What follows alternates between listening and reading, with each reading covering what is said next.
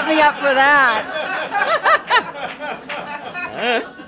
Well, putting that aside, welcome to True Tales Live on Stage. I'm Amy Antonucci, and I'm really happy to introduce our show to you today. We just heard from Catherine Tucker Wyndham, who is speaking at the age of 92, as she told you, at the 2010 Alabama Storytelling Festival about the importance of storytelling. And it's a sentiment that we at True Tales Live wholeheartedly believe, and it's what inspires us to continue to do this show year after year. True Tales Live is a first-person experience storytelling program, and we produce it most months at the Portsmouth Public Media TV, which is Channel 98 cable access in Portsmouth. We actually began as a radio program in 2014 and then moved to cable access TV in 2016. We have, through most of all that time, I believe, starting in 2014, been having at least one show every fall here at this festival as a closer, and we are just so happy to continue to be able to do that. So as I said, the stories today that you'll hear are first-person experience. That means that each of these people is going to come out and tell you a true story from their own lives. We do encourage the development of storytelling skills. We have monthly workshops and give other assistance to tellers. But this is not a competition. We don't have any scoring or ranking or judgment. We believe that everyone is a storyteller and has a story to tell, and that stories shared from the heart inspire and uplift us and bind us together. Through storytelling, people from vastly different backgrounds and life experiences can connect and bridge differences to help build the sort of healthy, vibrant communities that all of us want to live in. Our monthly shows generally have a theme to help people's minds turn on what stories they have to share. And today our theme is Rising to the Challenge. We have 6 storytellers coming up. You'll hear from Bill Maddox, Nina Lasiga, Beth Tenner, Martin Rumscheid, Matthew Francis, and Pat Spalding. I need to tell you that, unlike in your program, Tina Charpentier won't be here today. She is very sick. And her voice, we spoke with her, and you do not want to hear from her today. So she is very, very sad not to be here with you, and we're really sad not to have her. But Pat Spalding is going to step up and share a story in her place. So that is a plan. Each of these storytellers will be introduced to you by our MC, Pat Spalding, and let's welcome her up here to get us going with the stories. Come on up, Pat.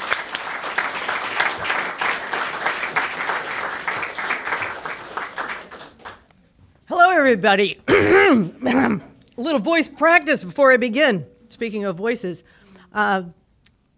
this is great to see such a full house. We're going to have a good time. I'm pleased to introduce the first person on the roster.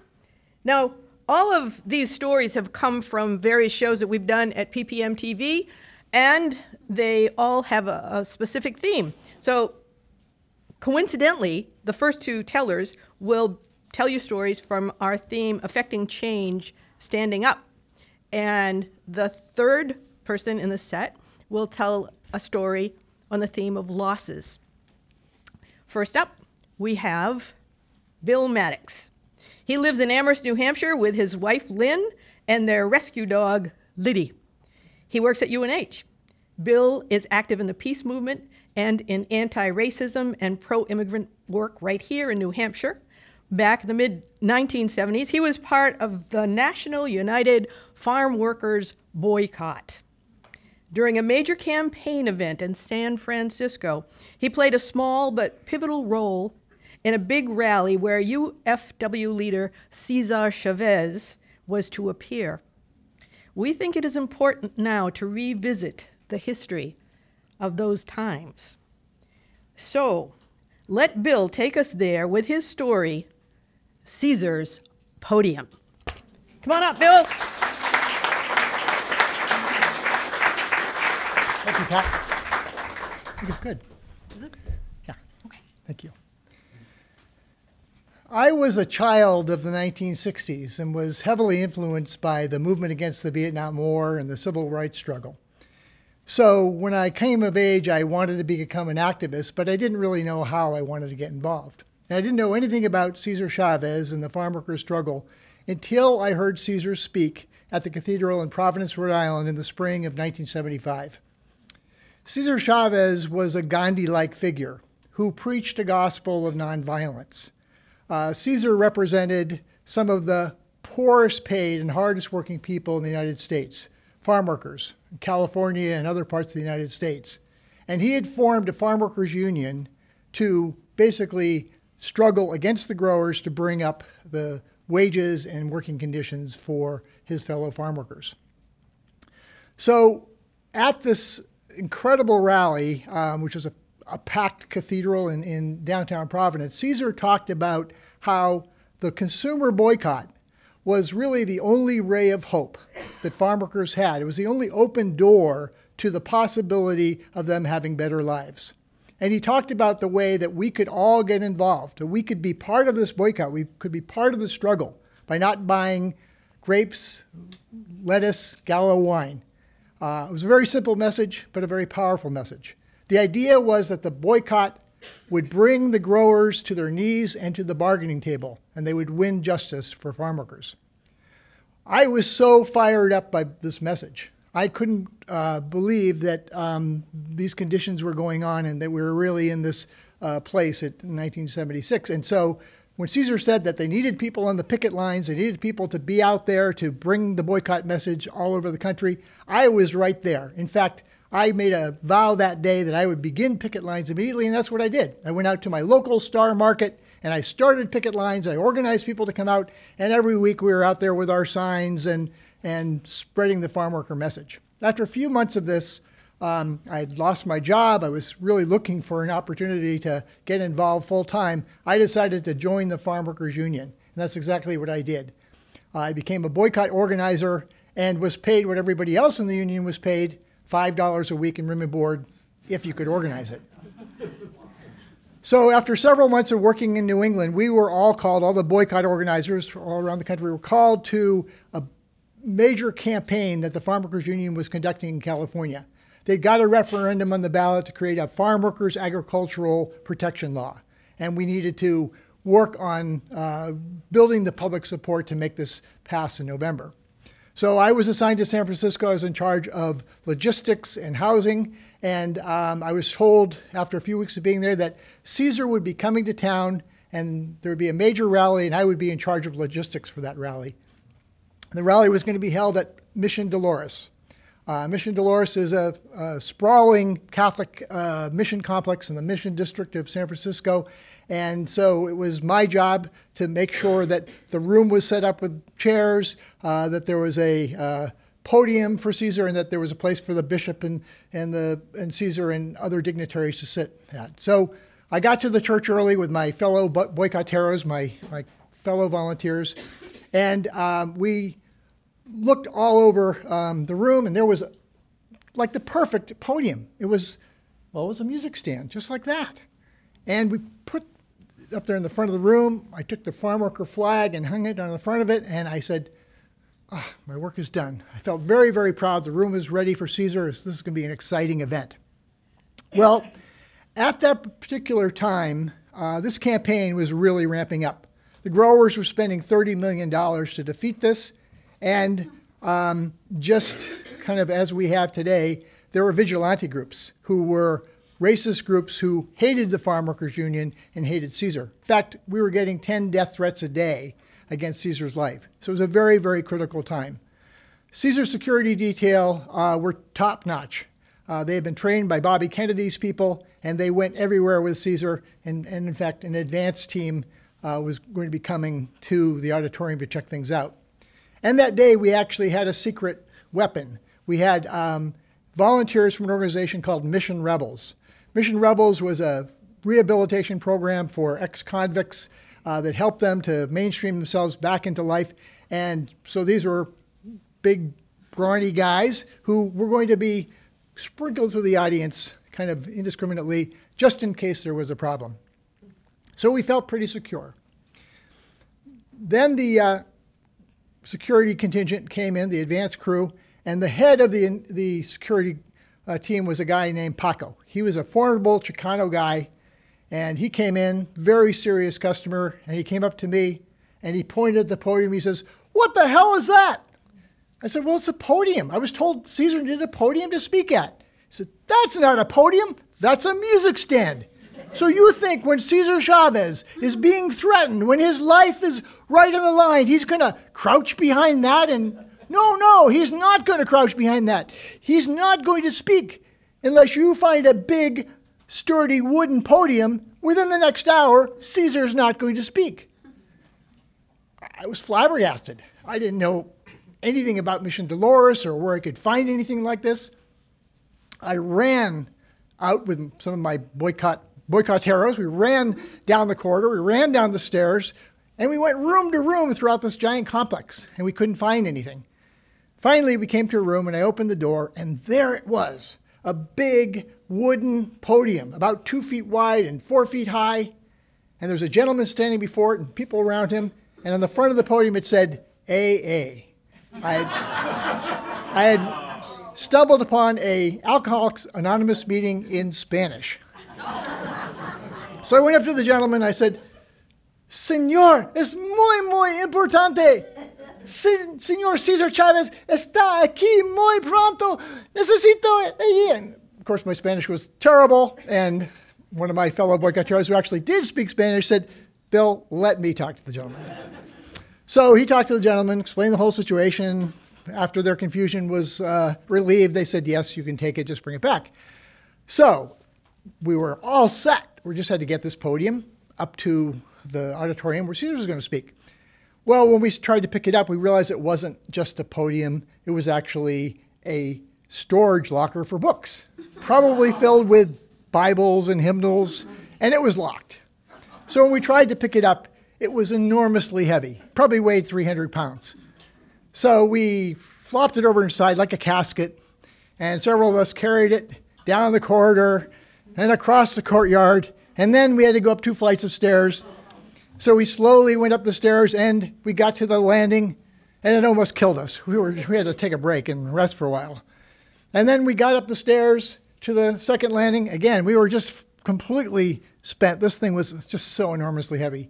We took another break, got it across the auditorium, brought it over to the front of the auditorium, and I took the farm worker flag that I had put on the podium, the music stand, moved it over to the real podium, and finally I felt like we were safe, like we could go. So soon people started filtering in. Paco, the head of security, came back. He looked at the podium, the real podium, and he kind of gave a approving look and also a dismissive look. And I was like, okay, that's all right. I was able to do this. When Caesar came, the room was packed. It was electric. He was an incredibly powerful speaker, and this is a very heady time. We were, fighting a major battle for the farm worker union all over the state. And so Caesar spoke about the necessity for everybody to do everything they possibly could, knock on every door, go across California, and convince people that it was time for justice for farm workers. It was just the most moving speech. And of course, after he was done speaking, we do what we always do at farm worker events. We sang, "De colores," and we said our farm worker chants, "Si se puede, viva la huelga!" And then, before you know it, Caesar and his security contingent left, and that was it. The rally was over. But the 300-pound podium was still there. Fortunately, we had the Mission Rebels who were there to help us. There was no incident, so their services were not needed, but they said, "We'll help you with the podium." 6 of them got on it to carry it, and they couldn't believe how heavy it was, these big burly guys, but they were able to take care of it. So in the end, we didn't win. It was very sad. It was a very hard-fought campaign. The whole struggle for Agricultural Labor Relations Act for farm workers was not going to happen. But I realized from the incident and from my experience in the farm workers that day that the contribution of one person to a movement is incredibly important. And in fact, it was all of those individual acts that was done, not only the farm workers who were struggling and who were carrying their message to the public, but the public themselves who decided not to buy these products, and the millions of people that really made a difference. That was the kind of movement that Caesar had called for and that was happening. Well, fast forward to 2019, and the struggle for farm workers continues. Some of the very issues that we saw as important in the mid-1970s haven't changed a bit here in 2019. The farm workers are still faced with very difficult working conditions, children many times in the fields with them. The pay and the benefits for farm workers is not anywhere near where it should be. And there's the constant struggle and threat against deportation, against La Migra, against ICE. So in many ways, we're really still in the same place. So it's very important here in 2019, as it was back in 1976, that people be aware of what's going on with farm workers, that they support farm workers, and be part of the struggle for justice. Thank you very much.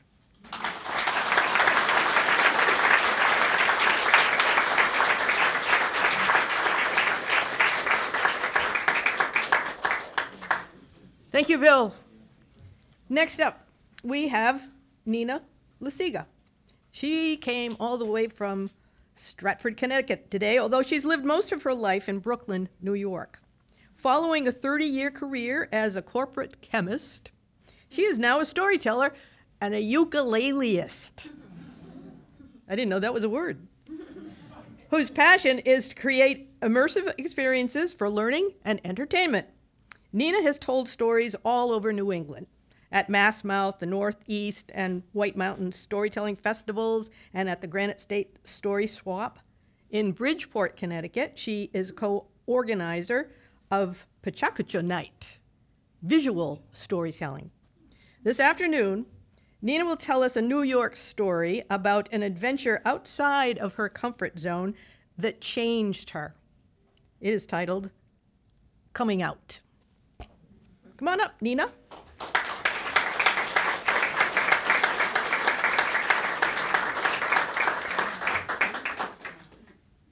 I had a confession to make. I'm a closet musician. It was fall of 2017, and I was in an artist studio in Bushwick, Brooklyn. It's in the middle of a hipster neighborhood.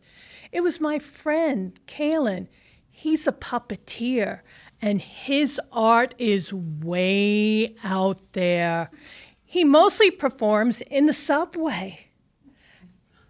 We met after a show, and he's half my age. He asked me, "Why can't you perform in public?" And I said, "I don't really know. Maybe I can perform with you on the subway one day." He didn't say yes. But he reached behind him. There was a cubby, and he pulled out this teeny tiny flyer. He said to me, "Here, maybe you'll do this. It's Global Elevator Day. It's a day of art exhibits and pop-up music performances inside elevators. Will you do it?" I said no. But when I went home, I Googled elevator art, and I was amazed. There were elevators decorated like Victorian mansions. There were people dressed in business suits wearing animal heads. There were small orchestras inside playing Mozart.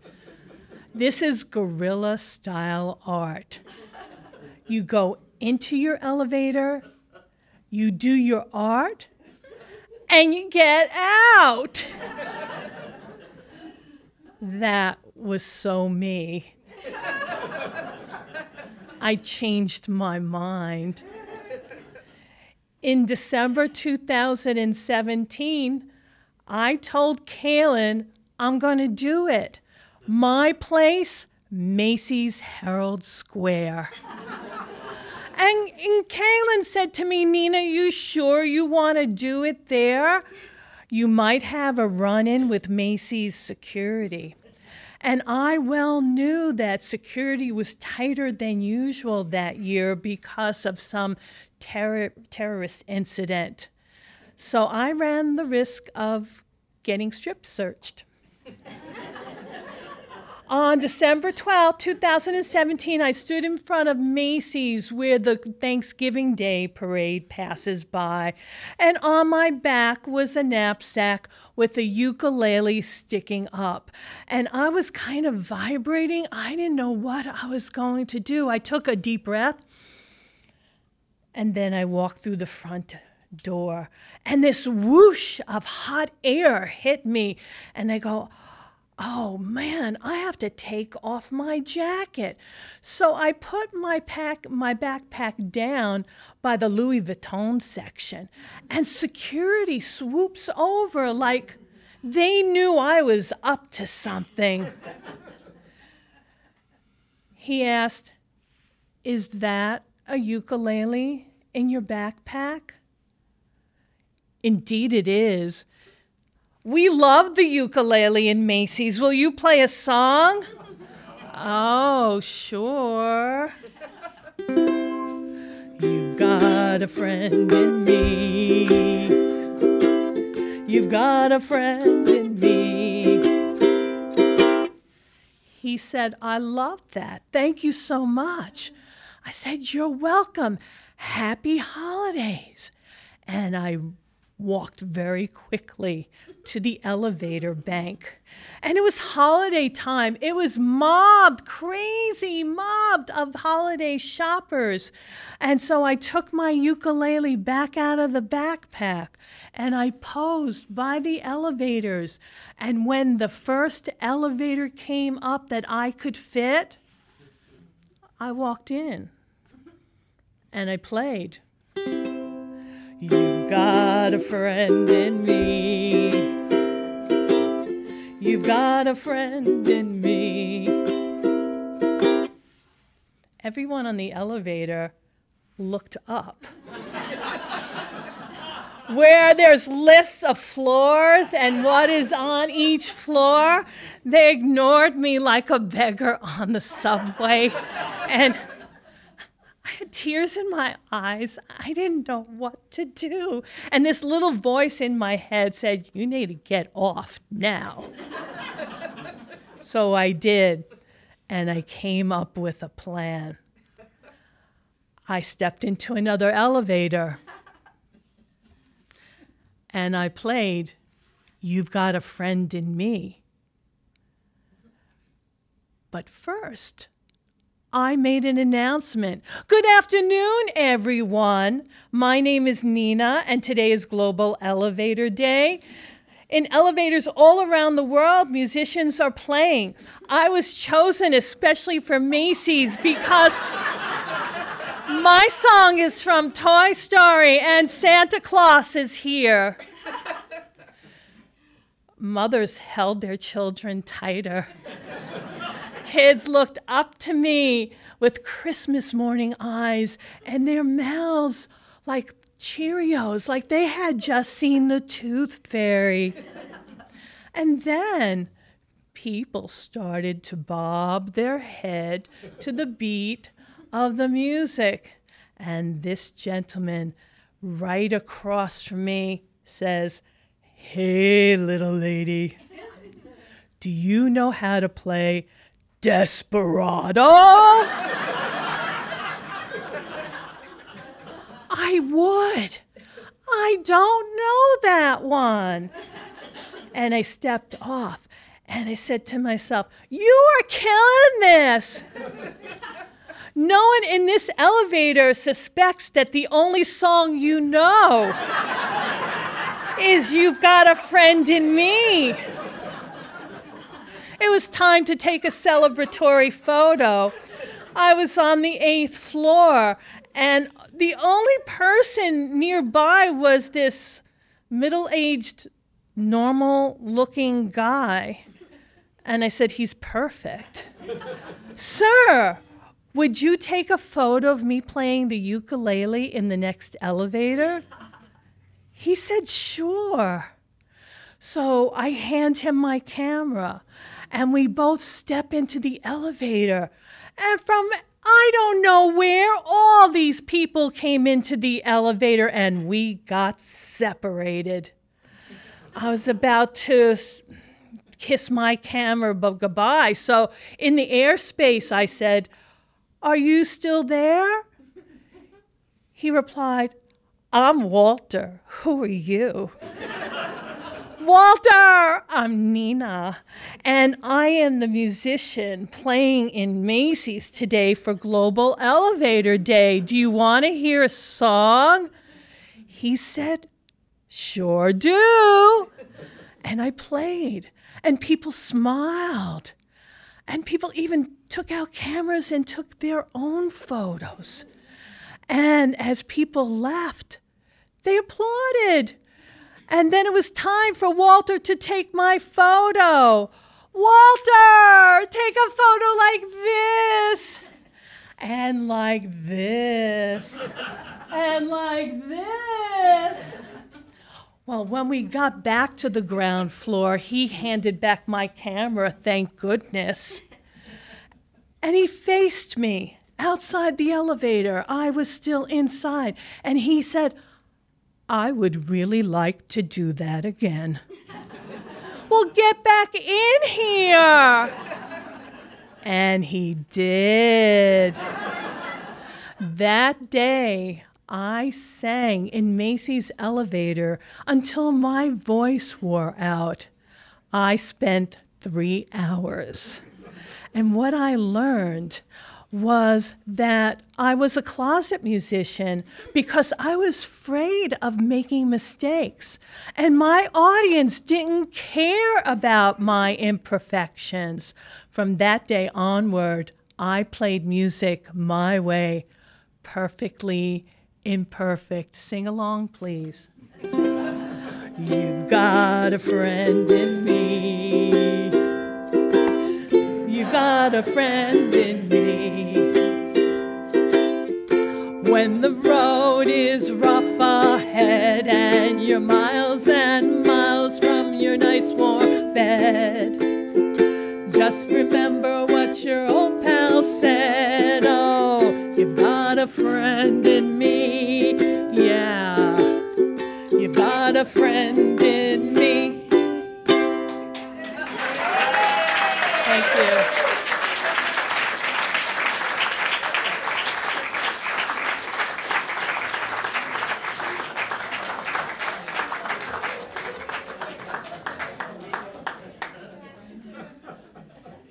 That's the way they do things in New York.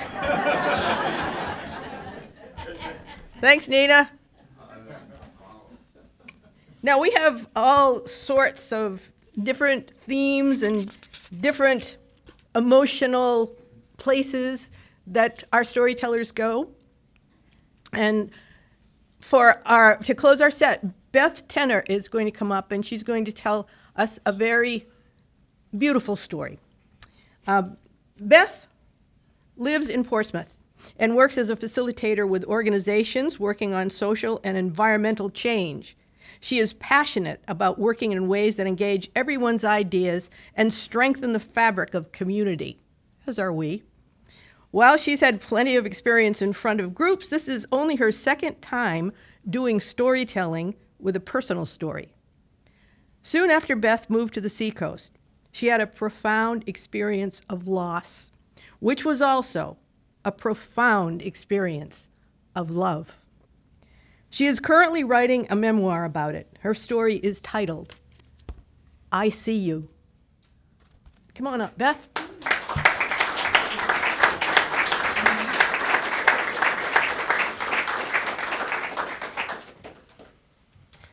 It was love at first phone call. A mutual friend had introduced me to Rick, and our first phone call lasted an hour and a half. And I was immediately drawn to his vibrant personality. He is a food scientist, but before that, he'd been in musical theater, and he was writing a musical, and he was taking a glassblowing class. And what I even liked more than all that was he was really good at asking me a lot of good questions and taking a real genuine interest in me. And our second phone call lasted 4 hours with a bathroom break in the middle. And I was really having a crush on him. I still didn't even know what he looked like. And luckily, our first week, when we had our first date, we were attracted to each other, and we had 4 dates in the first week. On our third date, I was sitting at his house on a stool in his kitchen as Rick was preparing dinner. And he was a very inventive chef, and he was making some creative lentil stew. And I was just watching him and thinking, I want to say I love you to him.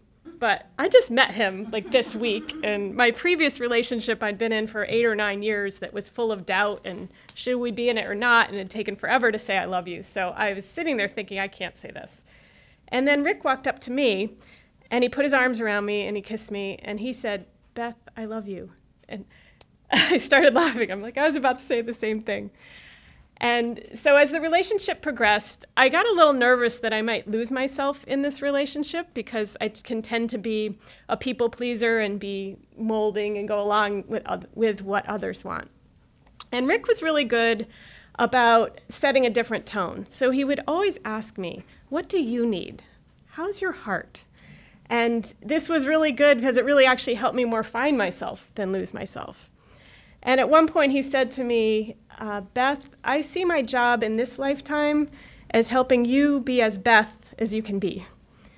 And he didn't do this with just me. He did this with like all his friends, where people were friends or as students he taught grad school would find themselves becoming more courageous and more themselves in Rick's presence and his encouragement. And he was also so emotionally intelligent. Sometimes he would do these things, and I would stand back and I would go, okay, just tell me, are you from the future? So fast forward 4 years, and that quality of love hadn't changed. Every time I came to his house, he'd be greeting me with this huge hug, like, you're here. And I would do the same. And so we decided to bring our lives together. And his best friend, Jack, had some land over in Nottingham in New Hampshire. And so we decided to build a house there. And we got really deep into the house plans. I work, as you heard, in the environmental field, so I wanted to build it passive solar with big windows and geothermal heat pumps and gardens. And Rick had all these plans for having his music room, and wanted a pizza oven outside, but he didn't like the bugs, so he wanted the pizza oven to go in right through the screen porch so you wouldn't have to go outside. So it was really fun. So we had all these plans coming together as one-of-a-kind house. But what we didn't plan on was cancer. And we had just put the foundation of this big concrete foundation in the ground in November, and we learned that he had a tumor in his kidney. And so pretty quickly, we were able to get him surgery, and you have 2 kidneys, so they felt like they got it all, and he recovered and was doing quite well with 1 kidney. And so we proceeded building the house and with our plans to move our 2 apartments into this house. And so that was in November, and so we're house building all the way through, getting it all framed up in all the rooms. By August, it was almost ready to move in. And we learned that his cancer recurred. It actually recurred in the cavity where where they had taken out the kidney, which wasn't good.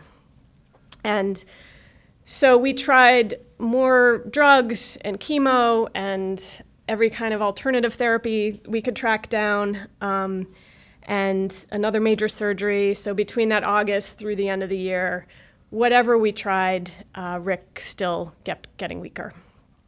And at this point, we had moved into that new house, and we just loved it, but Rick's health kept going downhill. And by January, he could really just shuffle between the bedroom and the bathroom, and his legs had gotten really thick with fluid. That happens when you have cancer. So he was quite weak, but he was kind of heavy and unstable. So we really were much more at our house most of the time. And before cancer, I felt like we had both roamed this big geography, with our lives traveling and work and seeing friends and, pursuing all our varied interests. And when cancer came, it was like everything got condensed down to this almost like an hourglass.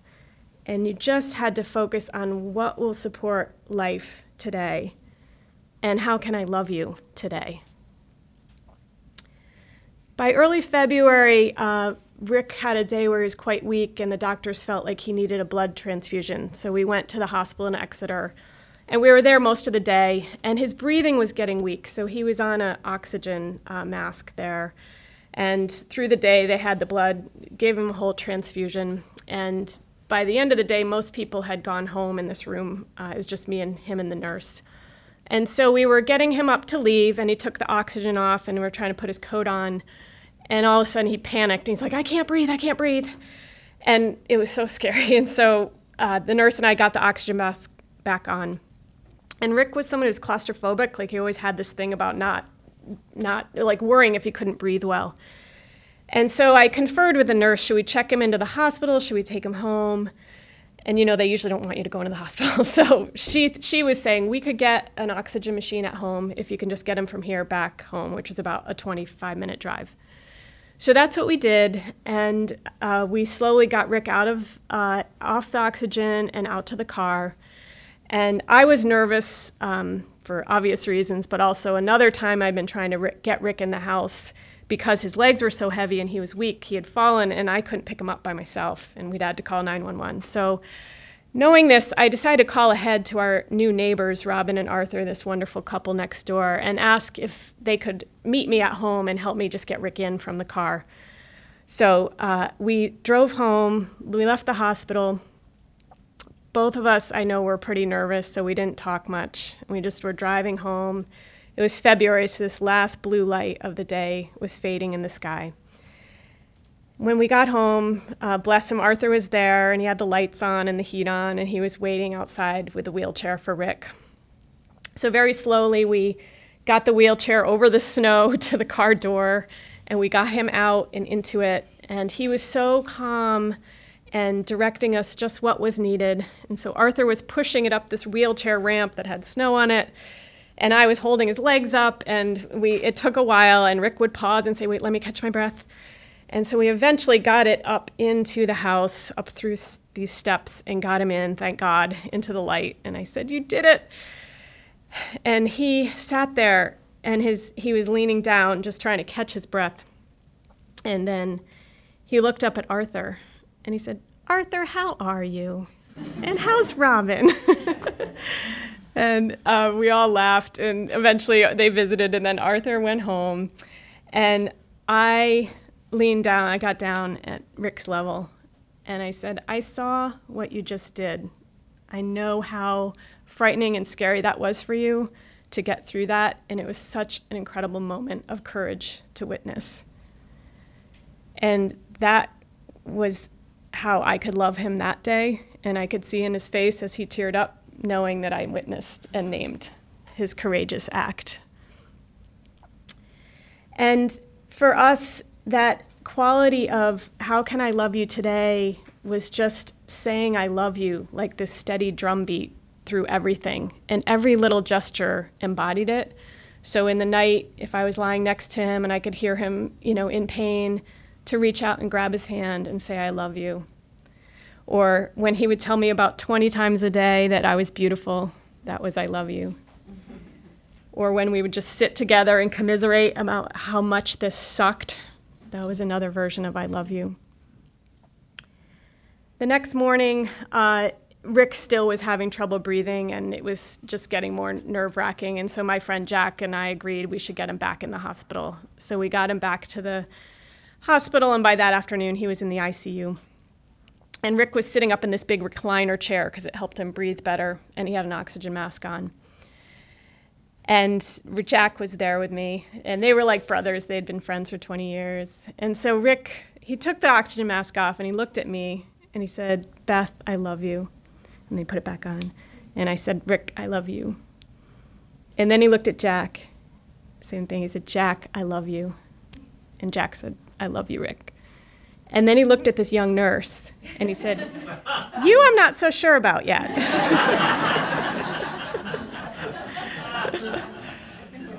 And then he took the mask off again, and he just kind of looked at all three of us, and he said, Some people think that saying I love you all the time is silly. I think it is soulful and necessary. And over the next couple days, those actually turned out to be his final words. He went in and out of consciousness till he took his last sacred breath. And what I learned from this was, I see you, I'm here, I love you. That's how I can love you today. And that's what came through that hourglass. Thank you.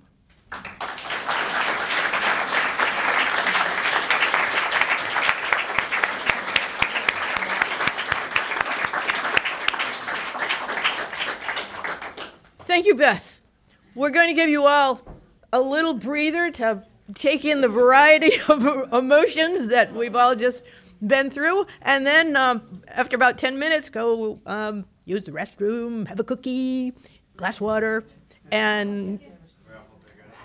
Oh, raffle tickets. Hey, yes, thanks for the heads up. Yes, I've bought several, at least a dozen, and there's a good raffle going on that Stephanie described. Tickets are available, and so that's terrific. You know, take a chance, take a risk, part of life.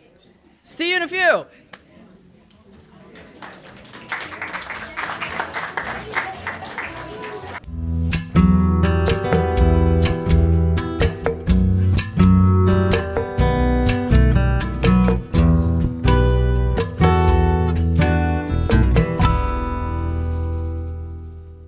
So I understand that I didn't win.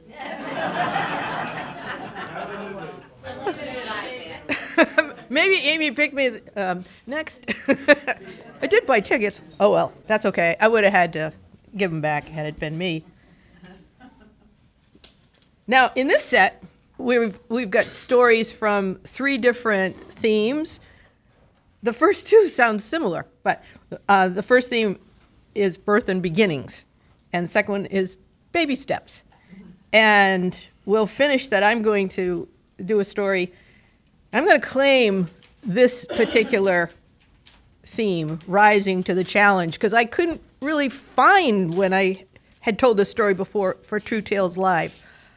I thought I did, but I know that it's a story I've told in some situations. But Martin Rumscheit is going to be our first teller.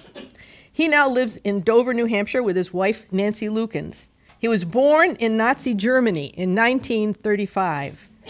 He experienced the war started by Hitler and the utter defeat of his home country.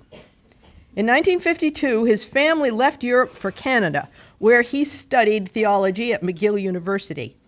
Martin was ordained in 1961 in the United Church of Canada, served 3 congregations, and in 1970 took teaching positions at universities in Windsor, Ontario, and Halifax, Nova Scotia. After retiring in 2003, he has focused his ongoing research on the Holocaust and Jewish-Christian relations. The title of his story is A Scary Escape. Come on up, Martin.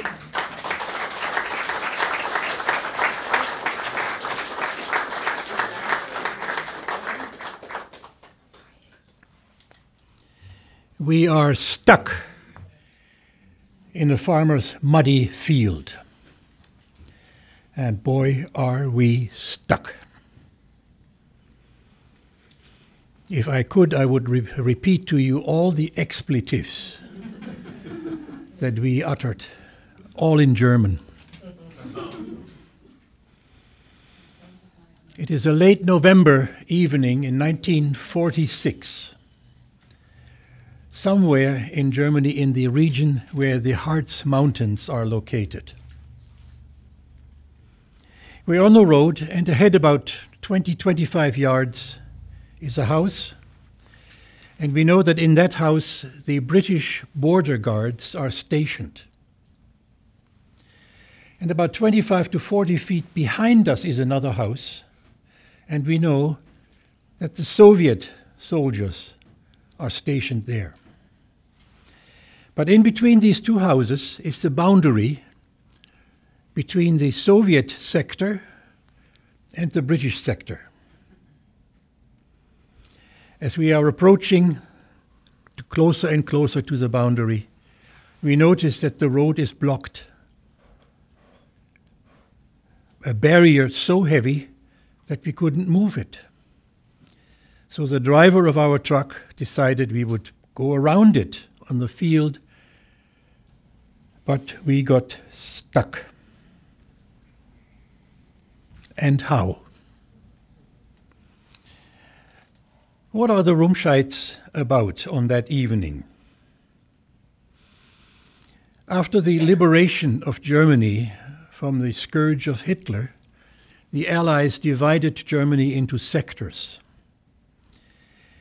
And we had learned that the American and the Russian occupying troops were interested in finding as many of the scholars and researchers of German industry, of medicine, etc., and bring them either to the United States or to the Soviet Union.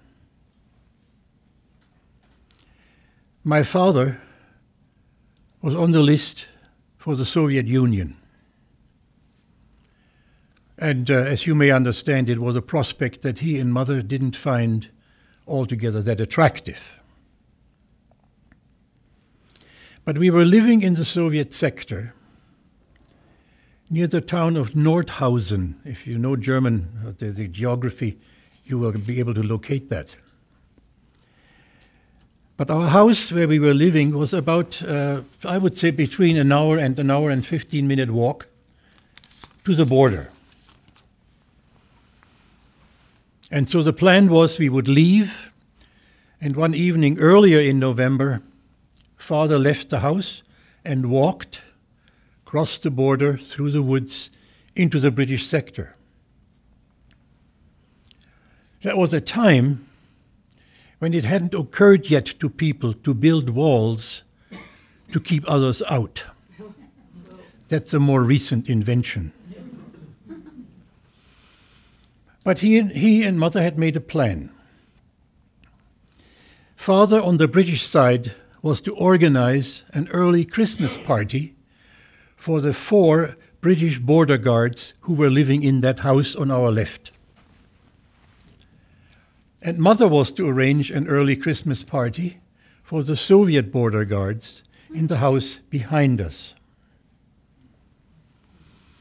My father bought, how he did that, I don't know, but he ordered and bought 3 cases of scotch to keep the border guards on the British side warm.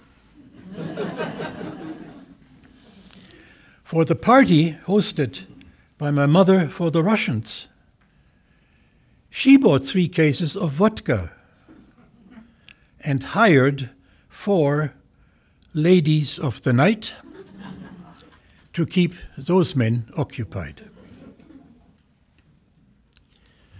By the time we arrived in our truck with some of our belongings, photos, etc., by the time we arrived at the border, the parties had been going on in high gear for more than a couple of hours, with a predictable effect on both sides.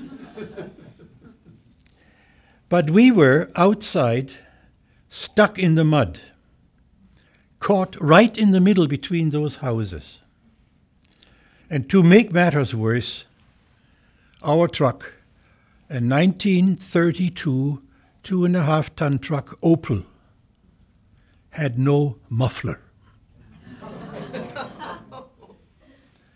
The noise of this unmufflered truck was so noisy and so loud that one of the British soldiers said, "I better go out and see what's going on."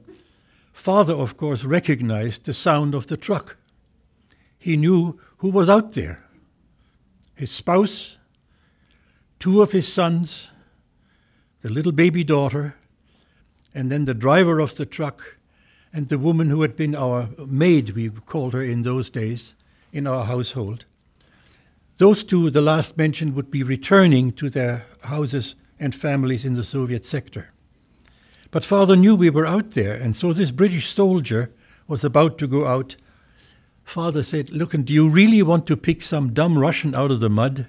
Forget it. Here, have another scotch." It worked. And so did our efforts to get unstuck. Going forward, backing up, going forward, backing up. The driver was behind the wheel. I sat next to him holding my little baby sister, just 9 months old at that time. But my brother, my older brother, and the maid were behind, pushing and pulling, pushing and pulling. I was sitting there holding Margaret, and I moved in rhythm with this forward, backward. What was really interesting for me was that I couldn't really estimate how potentially dangerous and possibly deadly the situation was. For me, it was much more an adventure. Hey, we're fleeing from one part of Germany, we're fleeing into the other. Wow! For an 11-year-old boy, that was quite exciting. It was later in the evening when we had gotten to a farm further down on the road, now in the British sector, unloading the materials. And then the driver and our maid, Irene, left in the truck. And of course, they knew now that where they had to get across without being stuck. They managed fine, we found out later. But when we gathered in that farmhouse, my father rejoined us. And he and Mother embraced each other for a long, long, intimate hug. I had an inkling at that point what the successful escape meant for them. If we had been taken to the Soviet Union, I wouldn't be here with you today, telling you in my Queen's English with a German accent of how we got to where we are now. Had we gone to the Soviet Union, I would be telling a story to the Russians of how we got there. I'm kind of happy that didn't happen. Mum and Dad didn't tell us about that evening until much, much later. By that time, I was already well into my studies to seek ordination and to prepare myself for a career as a professor of theology. My life's vocations. Now let me end my story with a statement that I make as an ordained minister and as a professor of theology. You'll understand why I just said that. The experience of that night and everything that came together in it makes me thank the Creator for the people who made the scotch and who made the vodka. And I also thank the Creator, the Holy One, for enabling those 4 ladies of the night who had really become our guardian angels in the truest sense of that word. Thank you to all the workers in Scotland and in Russia. Thank you for these women, and thank you that I can be among you now. Thanks.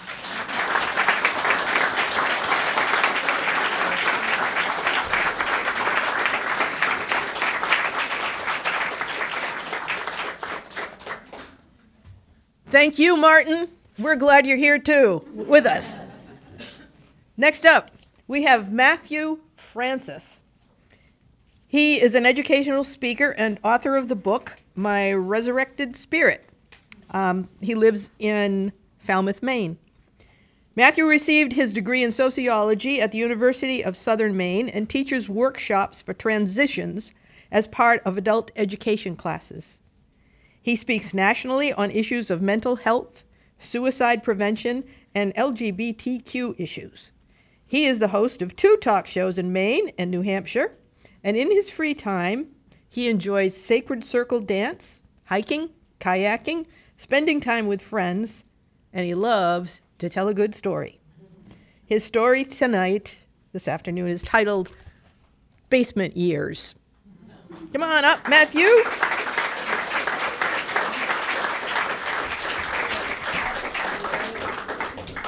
In my next life, I'm going to be 6'7", and a lot more baritone.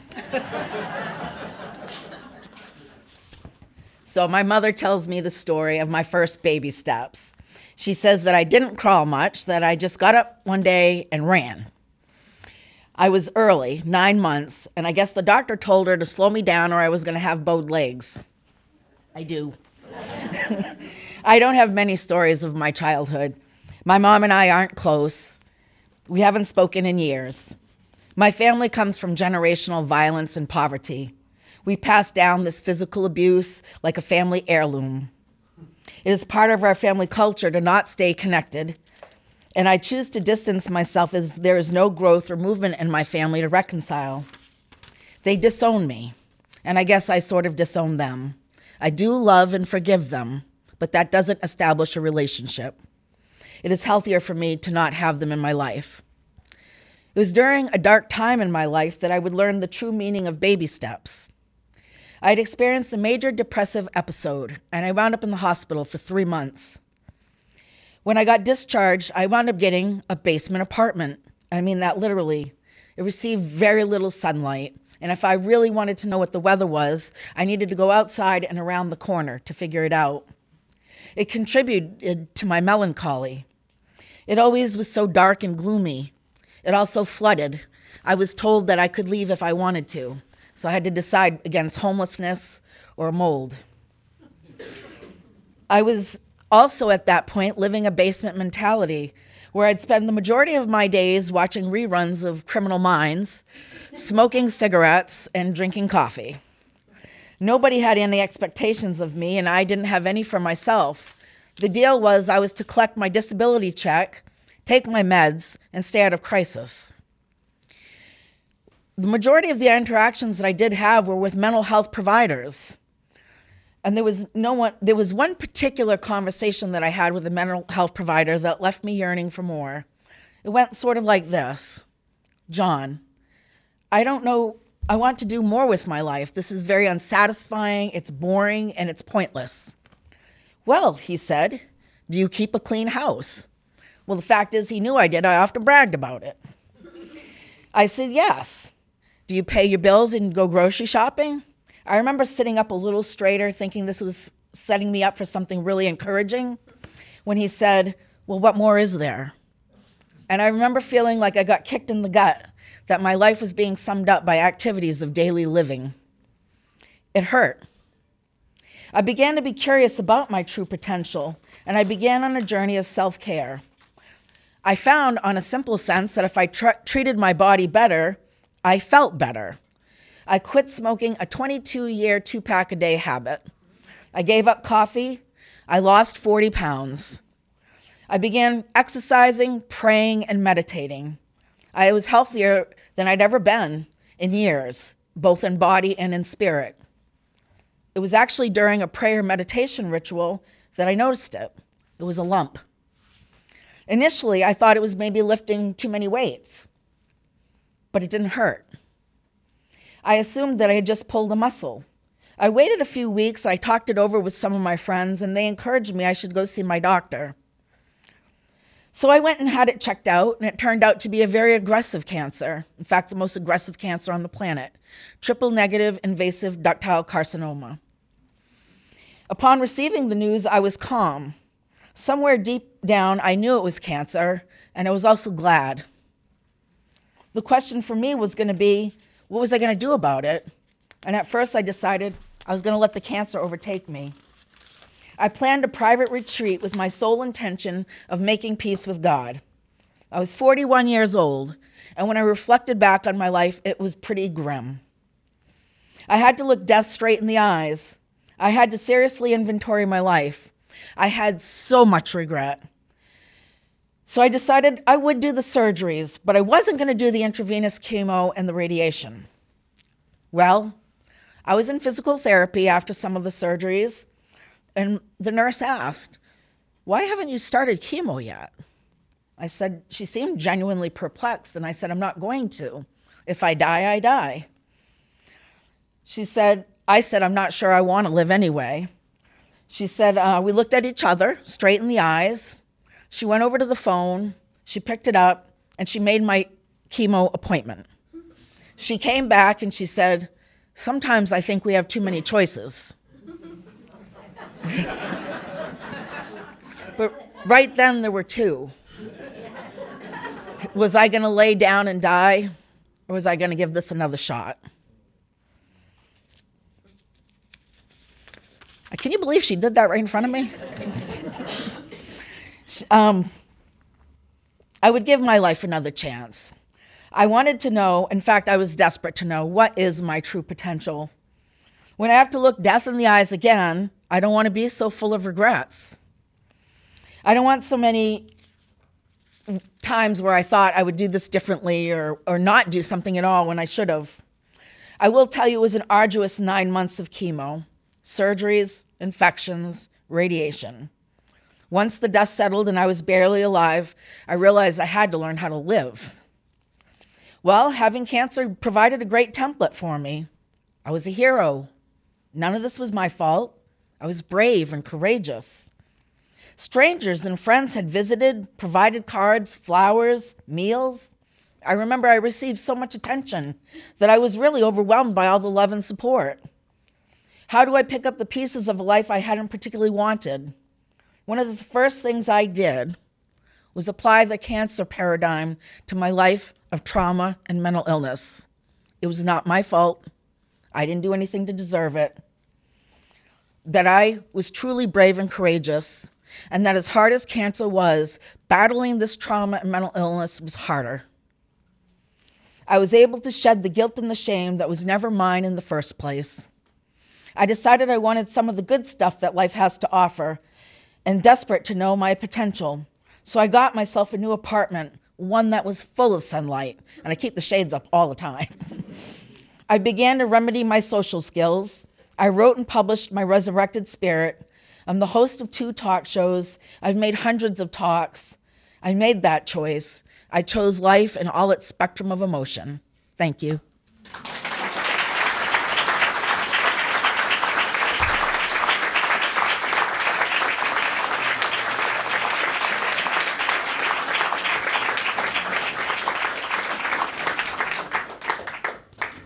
Hi, folks. Usually I come back up here to end the show, but I'm having a little I'm here a little early because, as you know, our last story tonight is also our MC, Pat Spalding.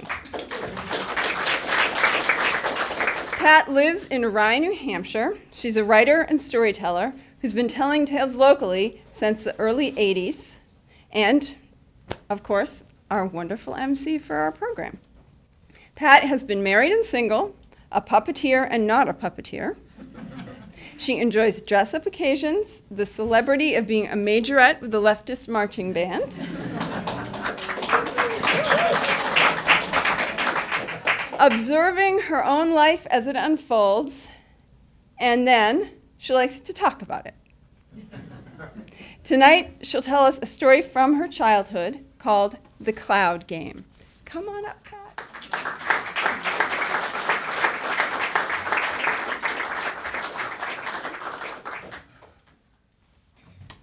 Thanks, Amy. Might be about right.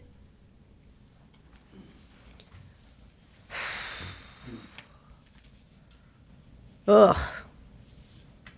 Ada, you were a good one. I was probably a teenager when I had walked into my grandfather's house unannounced and come upon him. I saw his back. He was staring at a photograph of my grandmother in her youth. It hung on the wall, and she had her hair swept up in that Gibson girl style that's so lovely, and with one of those high collars around her neck with lace and a beautiful bodice on her dress and a tiny waist. She was gorgeous. I didn't want to interrupt this moment of intimacy, so I just quietly backed away, left the house, and then returned again with a little more noise. That's the way I used to enter the house, because my grandparents lived across from us, next door, for my whole childhood. There was a well-worn path between our kitchen and the kitchen of my grandmother's house. And it crossed no roads, no neighbors' yards, but just went up and over a small rise through a pine grove. And from the time that I was 4 years old, I could travel that path all by myself, so long as I told my mother where I was going. It was kind of a storybook childhood, like, over the pine grove and through the woods to grandmother's house I go. And when I arrived, I came into the smells of bread baking and burnt sugar on the crust of a pie. My grandmother had a whole flour bin underneath the counter, like in the old days, and it must have had about 10 pounds of gold medal flour in it at all times. Never got millers or moths, because every day she was dishing out flour into bowls, and she was whipping up pastries, pies, cookies, cakes that had all wonderful names like Blueberry Buckle, Brown Betty, Apple Pan Dowdy. I really liked Boston cream pie, but my very favorite cookie was a cornflake cookie with a maraschino cherry right in the center. Grammy was not only a wonderful cook and baker, but she had style. She was classy. She could wear hats. She cared about her appearance.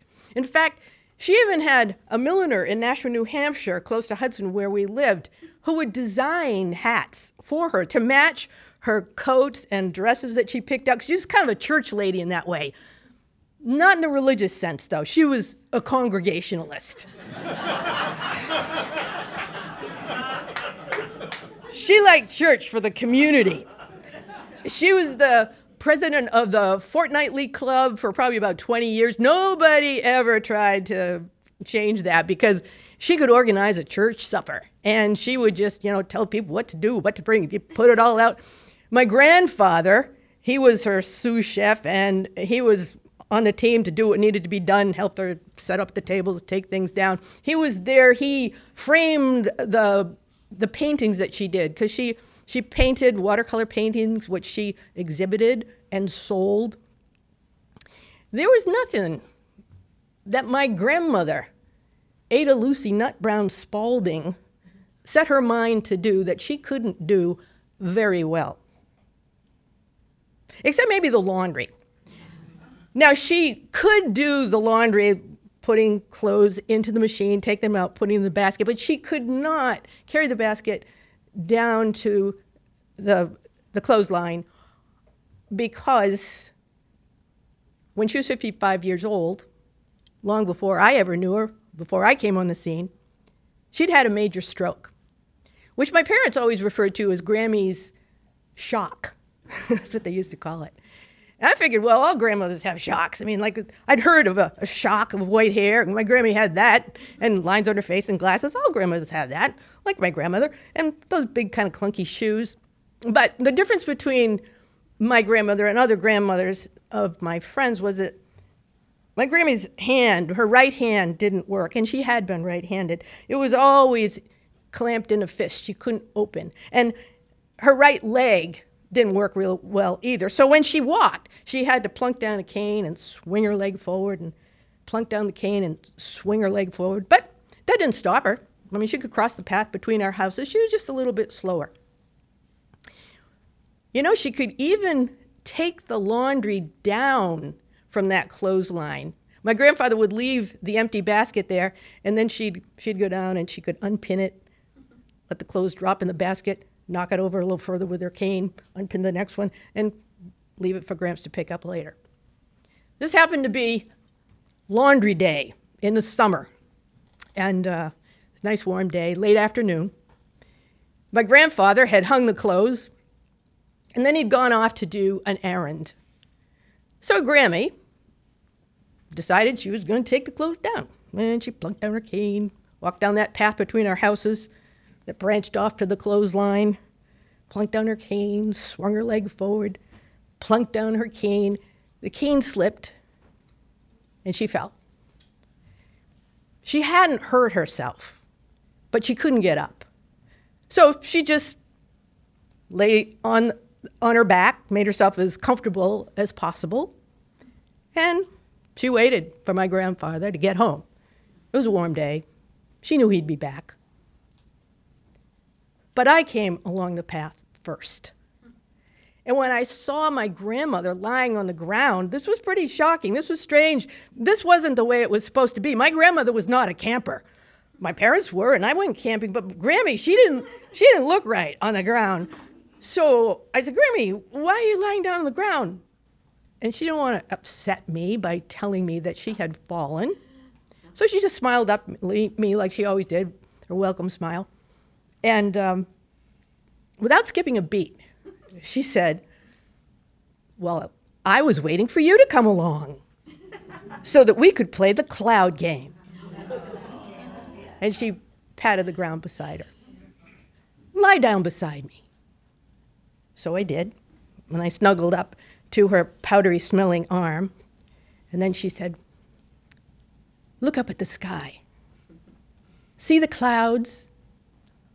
What pictures are they making? So I looked up and said, oh, I see a horse. It's being ridden by a fish. Uh-oh. The fish is opening its mouth.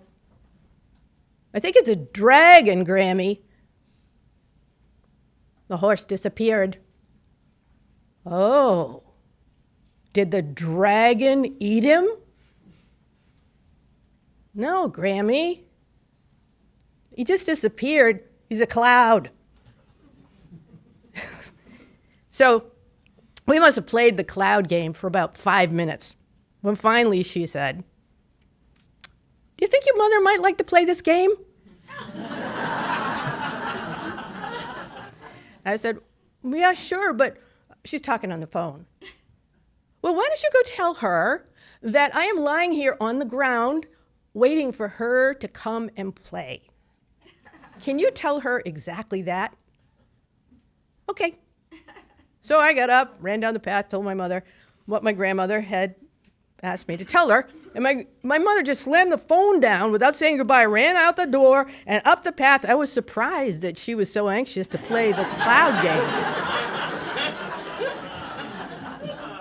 But when she got to my grandmother, she didn't lie down beside her. She started acting all nervous and was she okay? And should she bring a chair in the middle of the pine grove? And did she hurt herself?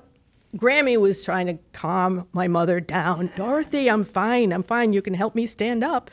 So Ma did, and I brushed the pine needles off Grammy's dress, and Ma insisted that we walk her back to her house over the patio, but Grammy insisted that we go down and take the clothes off the line and bring those back if we were gonna help her with something.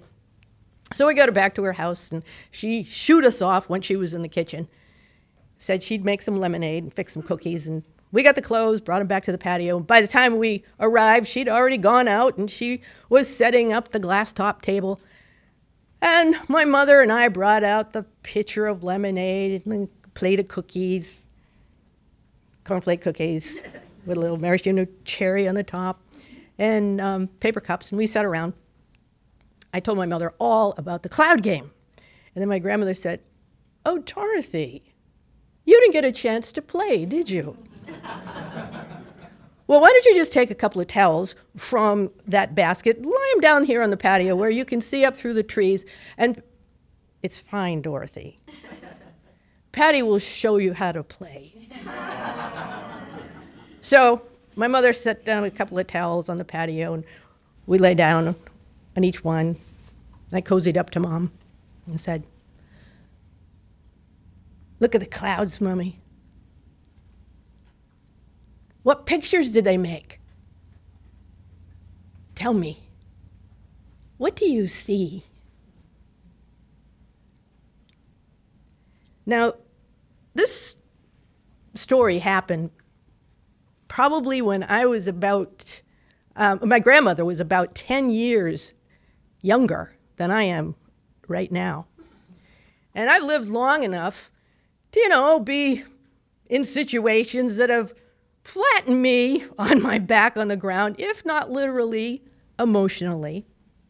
But I have the example of my grandmother, Ada Lucy Nut Brown Spalding, to show me how to rise to a challenge.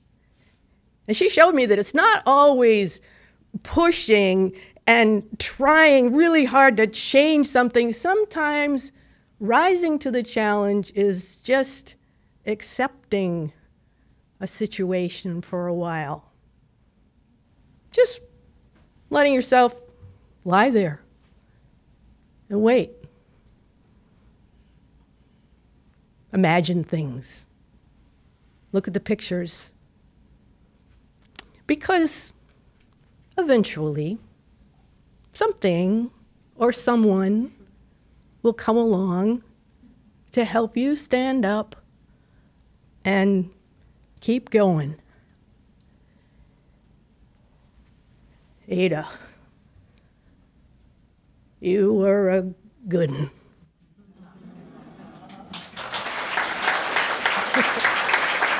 Thank you.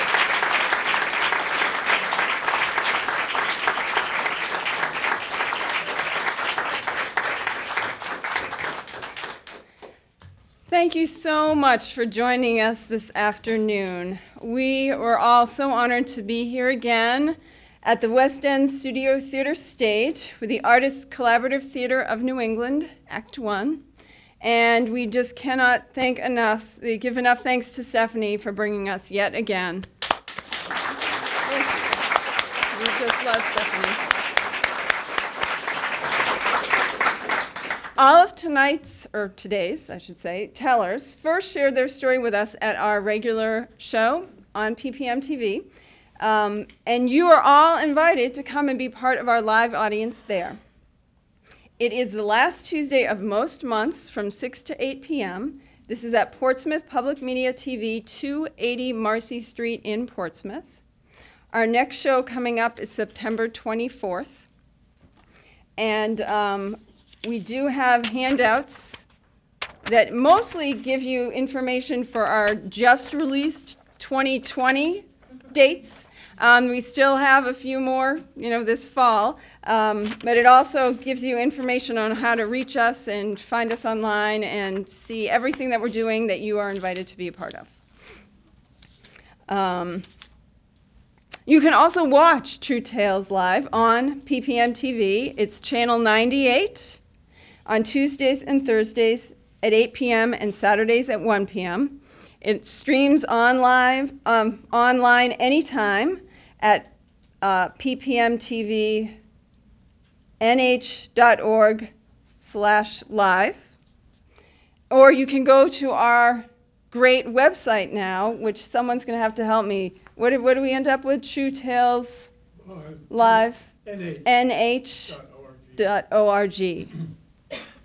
So there you have the buttons. You can click listen or watch or whatever. It's really easy.